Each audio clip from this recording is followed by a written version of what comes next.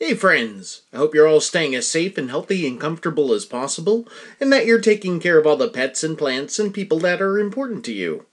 This week, while on my way to work, in heavy traffic, I saw a woman driving a car while applying makeup on her face. And she was using the brushes, she's using the eyeliner, she's doing all the stuff, and it's not the first time I've witnessed this happening, and I'm not at all against it. I actually love it when I see it. It's rare that I catch a woman doing this, but to me it's absolutely fascinating. I don't have any sisters, and I grew up with a mother who never wore makeup, and my wife doesn't wear makeup, so when I see this happening out in the world, it makes me feel like I'm observing a rare natural occurrence, like a snake shedding its skin or a seahorse giving birth. Please don't get the wrong idea. I don't find, women applying makeup at all titillating. I think it's more the idea of watching somebody do something in their car they would usually do in the privacy of their own home. I've never seen it, but I'm guessing I'd be just as captivated if I saw a man shaving his face while driving. Anyway, I'll be thinking about that lady driving while putting on her makeup for a long, long time. Folks, you are listening to the People Are the Enemy podcast. There are no ads on this program, and there is no Patreon set up for it. The only thing I've ever asked of listeners is if you love the show and if you'd like to help support it and myself monetarily and get yourself or the reader in your life some quality fiction, please consider purchasing any or all of my books. I'm the author of 11 novels that are all currently available worldwide in both ebook and paperback via Amazon. And if you don't use Amazon, you can find and purchase all of my titles in ebook format at Google Play. Just search my last name, which is spelled Mascola. That's how you'll find me on Google Play. If you've already purchased any or all of my books, thank you, thank you, thank you. I sincerely appreciate your generous patronage. And with all that out of the way, here's the quirky theme song.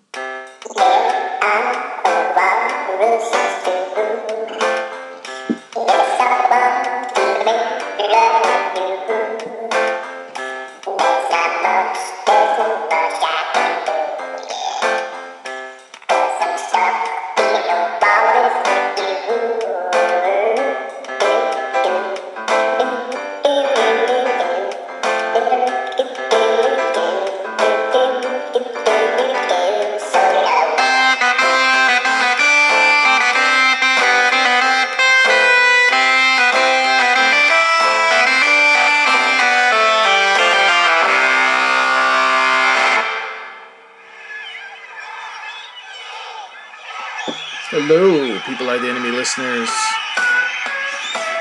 This is episode 309 of the People Are the Enemy podcast. Thank you so much for checking it out. It's good to have you along. Hope you're doing well. Hope your December is off to a fine, fine start.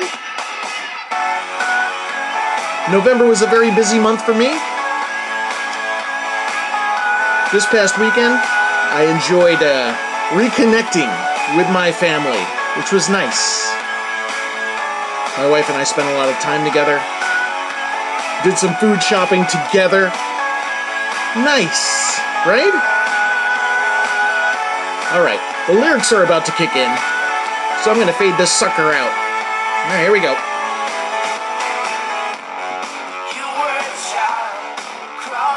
Oh, I love it. Love that band. For those who don't know, that was MGMT with the song Kids. So good.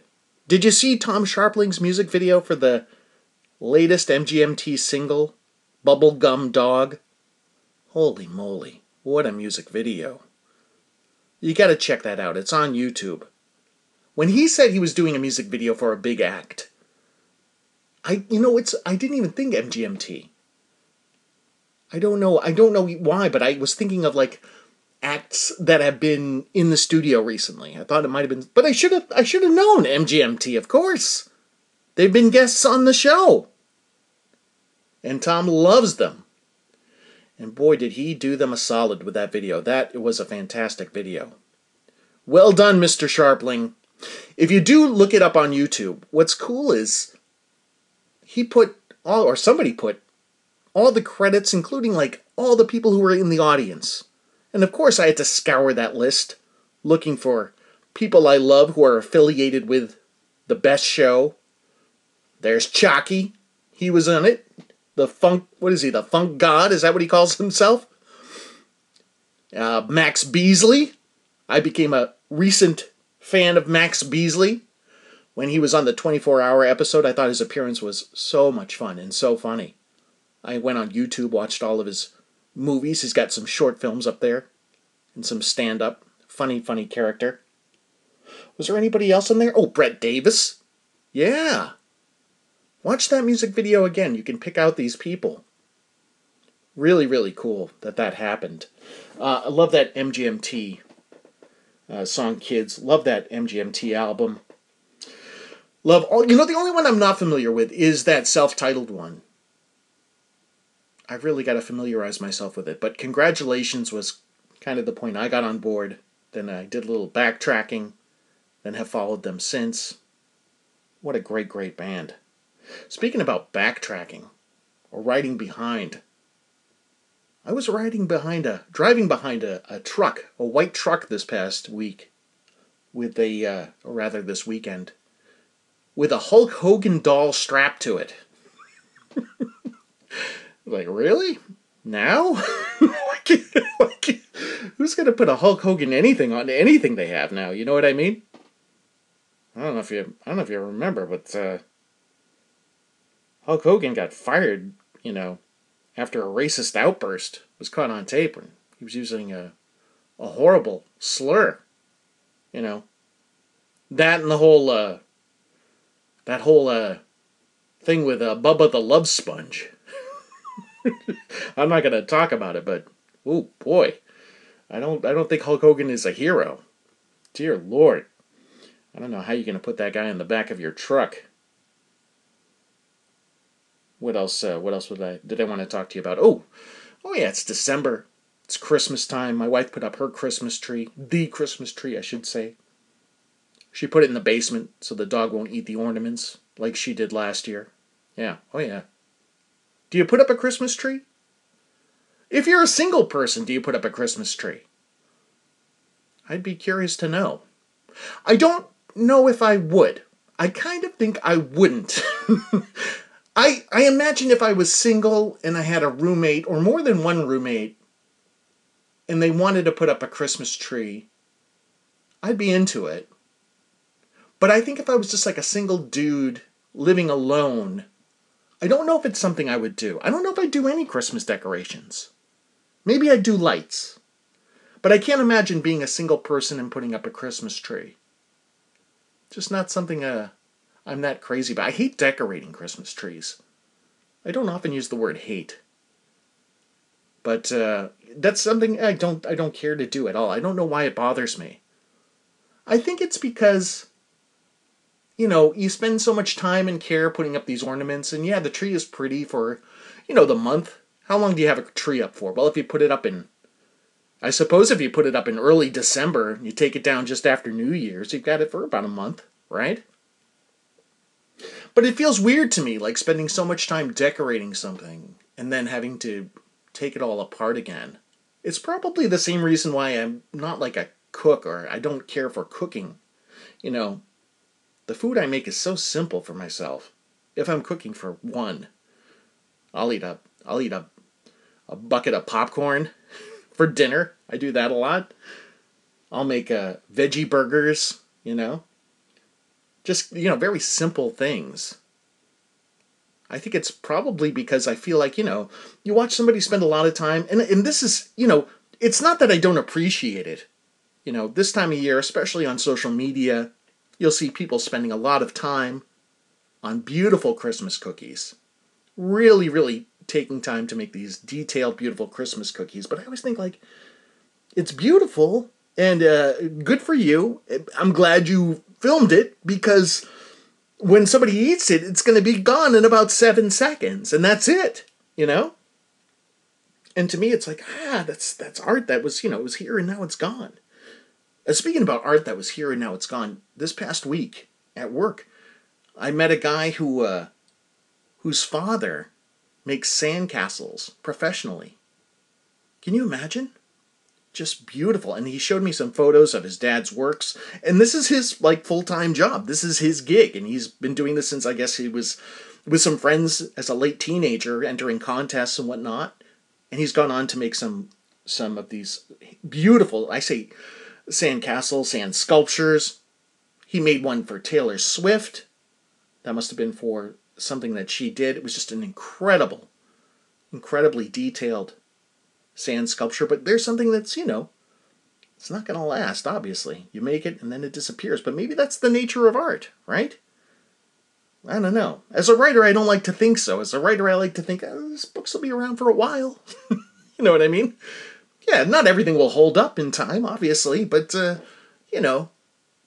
think about some of the great paintings, but then you think about things that we've lost, Think about films, right? Aren't the old celluloid that they used to make films on super flammable? Imagine working as hard as you would to make a film, as a director or a filmmaker. You got all these people involved. You got lighting people. You've got people making the costumes. You've got the actors memorizing the lines. Sound people, all this work going into this thing. And then to have it be destroyed. Oh my gosh, imagine. It's a good thing it's easier to, in the digital age to make copies or send yourself backup copies of things, Speaking of music and films, boy, I tried to watch, because I read that Julia Fox book. I know I mentioned it last week. But because, after reading that, I was thinking I had Julia Fox on the brain, and I thought to myself, I really would like to see that movie Uncut Gems again, just to see her performance in it, especially after reading this book where I got into her head, for a good week and a half. I'm reading it every day and kind of living vicariously through her, but just to observe her performance again. But I'll tell you something, man, and it's a well-made film, for sure. And there's some amazing performances in there, but I'm going to tell you, and I know I said this before, not on the podcast, but I think I might have put it on social media, that the soundtrack to that, I can't stand it. It's so bad. I don't understand. And I know there are folks who love it. But, and I guess I mean the opening, what is it? 5.5, 6 minute montage, because the film kind of opens with the Adam Sandler character getting a colonoscopy. And there's this music playing, and then you kind of see his life. You kind of get a glimpse of his life, in his work and whatnot. And the soundtrack playing under it is the most god-awful thing I've ever heard. It just does not pair at all well. It might pair with something else. I shouldn't say the music is bad. I imagine there's something else that it would go well with. And maybe I'm just old, to put it frankly, but that soundtrack is god-awful. And I don't blame the Safdies at all. I think they're very good filmmakers. And I can't say I'd had this problem with the other films of theirs that I've seen. But, holy moly. And I just thought to myself, they should make a version of Uncut Gems without the soundtrack, without that horrible music. Awful. Anyway, speaking of music, and this is a music podcast, I wanted to play some clips. And the first one was music related. And this is, you know what? Before we get into it, let's cue up the clip music, please, or the clip theme song. Go for it. Whenever there's trouble, we're there on the double. We're the Bloodhound Gang. If you've got the crime, we've got the time. We're the Bloodhound Gang. Gracias. Whoa, we only need it once. Thank you very much. Okay. The first clip I was going to play is music related. This is Weird Al Yankovic.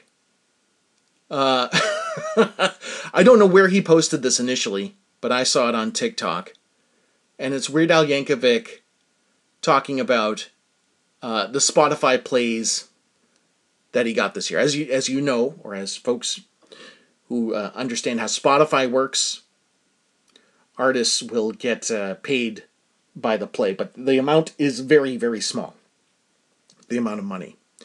So this is Weird Al Yankovic commenting on the money he made from Spotify plays in 2023. Hey, how you doing? Al here. Look, I'll make this really quick. I just want to thank you all for your amazing support. It's my understanding that I had over 80 million streams on Spotify this year. So if I'm doing the math right, that means I earned $12. So, enough to get myself a nice sandwich at a restaurant. So from the bottom of my heart, thanks for your support and thanks for the sandwich.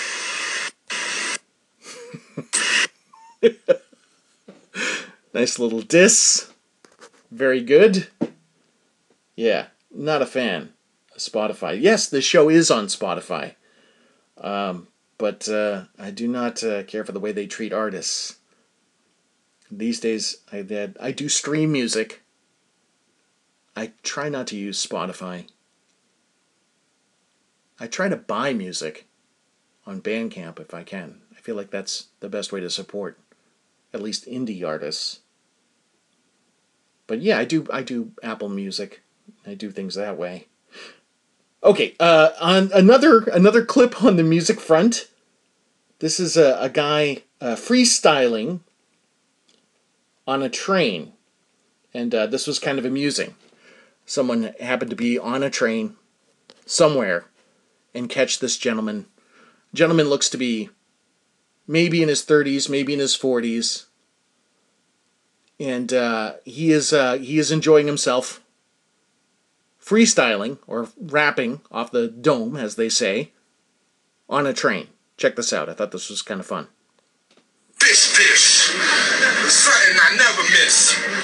But then Tanya left me, and she took all the lunch meat, salami, bologna, honey turkey, and pastrami. But it's alright. No need to fight, cause I'm have some popsicles. Some popsicles. Yeah, it's so hot, so hot. And I need some popsicles. Some popsicles, y'all. Some popsicles. It's so hot, so hot. And I need some popsicles. Some popsicles, y'all. Some popsicles. It was all a dream. Some lady on the bus gave me some ice cream. Then I had to question why I had the indigestion. It's because I'm lactose intolerant. All them dairy products, I can't have it. Got me feeling like I'm cooking a rabbit. Did you love that? I thought that was adorable. And I should say, that man looks like, he could be going to a job. He doesn't appear to be in any kind of medical distress. It doesn't appear to be, like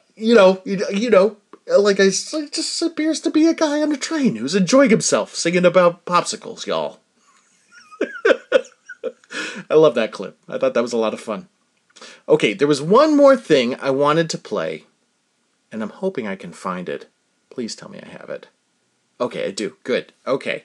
For those who may not be aware, we lost the Pogues lead singer, Shane MacGowan, last week. And I found this clip of Kiefer Sutherland. And I don't know if I assume this clip was filmed while Shane MacGowan was still alive. But this is kind of a nice story about Kiefer Sutherland having a run-in with the Pogues' Shane MacGowan. Check this out. This is the actor Kiefer Sutherland talking with an interviewer, recalling a run-in with Shane MacGowan. Here it is. And in the back of the bar, there was a table set up, and there was a group having dinner. And the group was Sinead O'Connor, Van Morrison, Ronnie Wood, and Shane MacGowan. What a group. It's like a super group. That's something you're never going to see. And I knew Ronnie Wood. And so he invited me up to say hello. And I introduced myself, and I said hello. And I couldn't help but notice, this is how we start our conversation, that Sinead O'Connor was drinking milk. Well, good on her. And everybody else was not. And I sat down, and then the cardinal mistake of politics and the history of politics was started being discussed. And Shane MacGowan, who I did not know, he and I did not share a similar view on the history of Scotland. And before you know it, the two of us were fighting, and we were rolling around on the floor. And I remember Van Morrison laughing. And I won't get into the fight that much, but it ended. Yes. And I got up and I said, I'm embarrassed. I'm very sorry. And I walked away. And Shane MacGowan at that time had a cast on his right arm that looked as well lived in as anything I've ever seen. And he did not have a lot of teeth at the time that's either. changed since yet. So fighting just seemed unfair. So I excused myself and I went to the bar and I had a drink. And about 3 hours later, the bar's almost empty. Everybody's gone. And I get a tap on the shoulder. And it's Shane MacGowan. And he says, "Oi, I need a place to stay." And I said, "You got to be kidding me. 3 hours ago we were fighting on the floor." He said, "That was 3 hours ago. Now I need a place to stay." And I said, "Well, what about your mates?" And he said, "They're gone." And I was so kind of impressed with his directness that I said, "Well, do you want a drink?" And he said, "Sure." So we sat and had the last drink, walked back to my hotel. I got out a bunch of blankets and I made a bed for him on the couch and a pillow, and he went to sleep and I went to sleep, and I got up in the morning expecting him to still be there because it was quite early. And all the blankets were perfectly folded. You couldn't have done it better. The pillow was on top of the blankets. And as I looked over to the desk, there was a note that he had written on the hotel stationery. And it was the most beautiful letter I'd ever read. Really? It was like poetry. And it was just a thank you note. But it was so generous, and the things he had to say about me. That's about where it ends. And Really sweet, though, huh? I love that. Rest in peace, Shane MacGowan. At this point, I'm going to hand things off to our friend, Rachel from Des Moines, and she is going to give you the chart chat. So, without any further ado, take it away, Rachel. Thanks, Andy. Hello, and welcome back to Rachel's Chart Chat for another week. Thanks to everyone who listened last week. I got some great comments from Tavy, Rhymed with Gravy, Waltz, Sherry, Jeffrey, Jessica, Dennis, and Jill. Particularly, I want to thank Jill for reminding me of people quitting cigarettes cold turkey and how that is a much more common thing to quit than heroin. Apologies if I sounded insane when I said it was most commonly referred to getting off heroin. This week, I will be rounding up some odds and ends of singles from 71 to 89 that I want to tell you about. Starting off with a number 9 hit for the Dramatics is What You See Is What You Get. This is on the charts from July to October of 71. It was a number 3 hit on the R&B side. This was the first charting single from the group's debut album of the same name. They do have one other top 10 hit, In the Rain, which made it to number 5 in February of 72, and that was a number 1 R&B hit from the group. They have 10 Hot 100 appearances and many more on the R&B side. On that chart, they kept having singles until 89 and then again in 96, and I learned that they also sang on Doggy Dog World with Snoop Dogg from his debut album Doggy Style, and that was a number 25 R&B hit. The Dramatics started out in Detroit in 1964. They originally called the Sensations, then changed to the Dramatics in 65. They bounced around from some different labels, then found success on the Stax subsidiary Volt and worked with writer-producer Tony Hester. This led to their breakthrough with What You See Is What You Get. As of the 2010s, I learned that there were 2 different touring groups. One was the Dramatics featuring Willie Ford and also L.J. Reynolds Dramatics, but I believe that has been resolved and only one that remains is the latter. Up next is a number 91 hit for the group Tower of Power. It's called What Is Hip. That was on the charts for 2 weeks in February into March of 74. This was 5 of 8 Hot 100 appearances for the group. You may know them for their biggest hit, So Very Hard to Go, that hit number 17 in 1973, and they had 2 other top 40 appearances. I love What Is Hip. I first heard it on The Drew Carey Show, and Tower of Power are a band from Oakland, and they have a lot of other songs that come up on the charts week to week, but this one is my favorite, so I wanted to make sure to get it in for you guys. The group is still together, and they are still touring, from what I can tell, and there are 3 original members in the group, Emilio Castillo on tenor sax and Steven Krupka on bari sax. They've both been with the band since 68, and I learned their drummer, David Garibaldi, he was a founding member. He left for a while in the 80s and 90s, but he came back in 99. And I learned that Lenny Pickett, best known for being in the SNL band, was in Tower of Power from 72 to 81. and he's also a sax player. They charted throughout the 70s on the pop and R&B charts, and their 3 biggest US singles also made it on the top 40 in Canada. Hitting a peak of number 83 on July 8th of 78 is the song Anytime by Journey. That was on the charts for 4 weeks. It was the second single off of the group's 4th album, Infinity. This was the first with lead singer Steve Perry. It became an FM radio staple. Feeling that way. Ooh, anytime that you want me. Ooh, anytime that you need me. With Anytime following Feeling That Way, and they are tracks 2 and 3 respectively on side A of the album, After Lights. Feeling That Way, I was surprised to learn, was not the B-side of the Anytime single. That was Can Do. Both Feeling That Way and Anytime, Steve Perry shares vocal duties with Greg Rowley, who had been their previous lead singer, and I really like how their voices sound together. And I really can't imagine hearing Anytime without Feeling That Way as the lead-in. I always like to listen to them that way. Maybe just like a lesser known. I think I've said before, I tend to prefer that earlier era with Steve Perry, the Infinity Evolution Departure, because that's when they had Greg Rowley in the band, and I really like what he brought to the group. Staying in 78, we have a number 32 hit for Stephen Bishop called Everybody Needs Love. That hit a peak on November 18th of 78. It was on the charts for 5 weeks. Stephen Bishop is a singer, songwriter, and guitarist from San Diego. This is one of 4 top 40 hits for him. He's best known for On and On. I really like this one for being up-tempo and funky, and because his vocal sounds a little bit like Jamiroquai to me. He appeared in the movie Animal House as the guitar guy. He sang the theme for that movie, and he also had a soundtrack song for the movie Tootsie. He wrote many songs for other artists to perform. Up next is one I really like.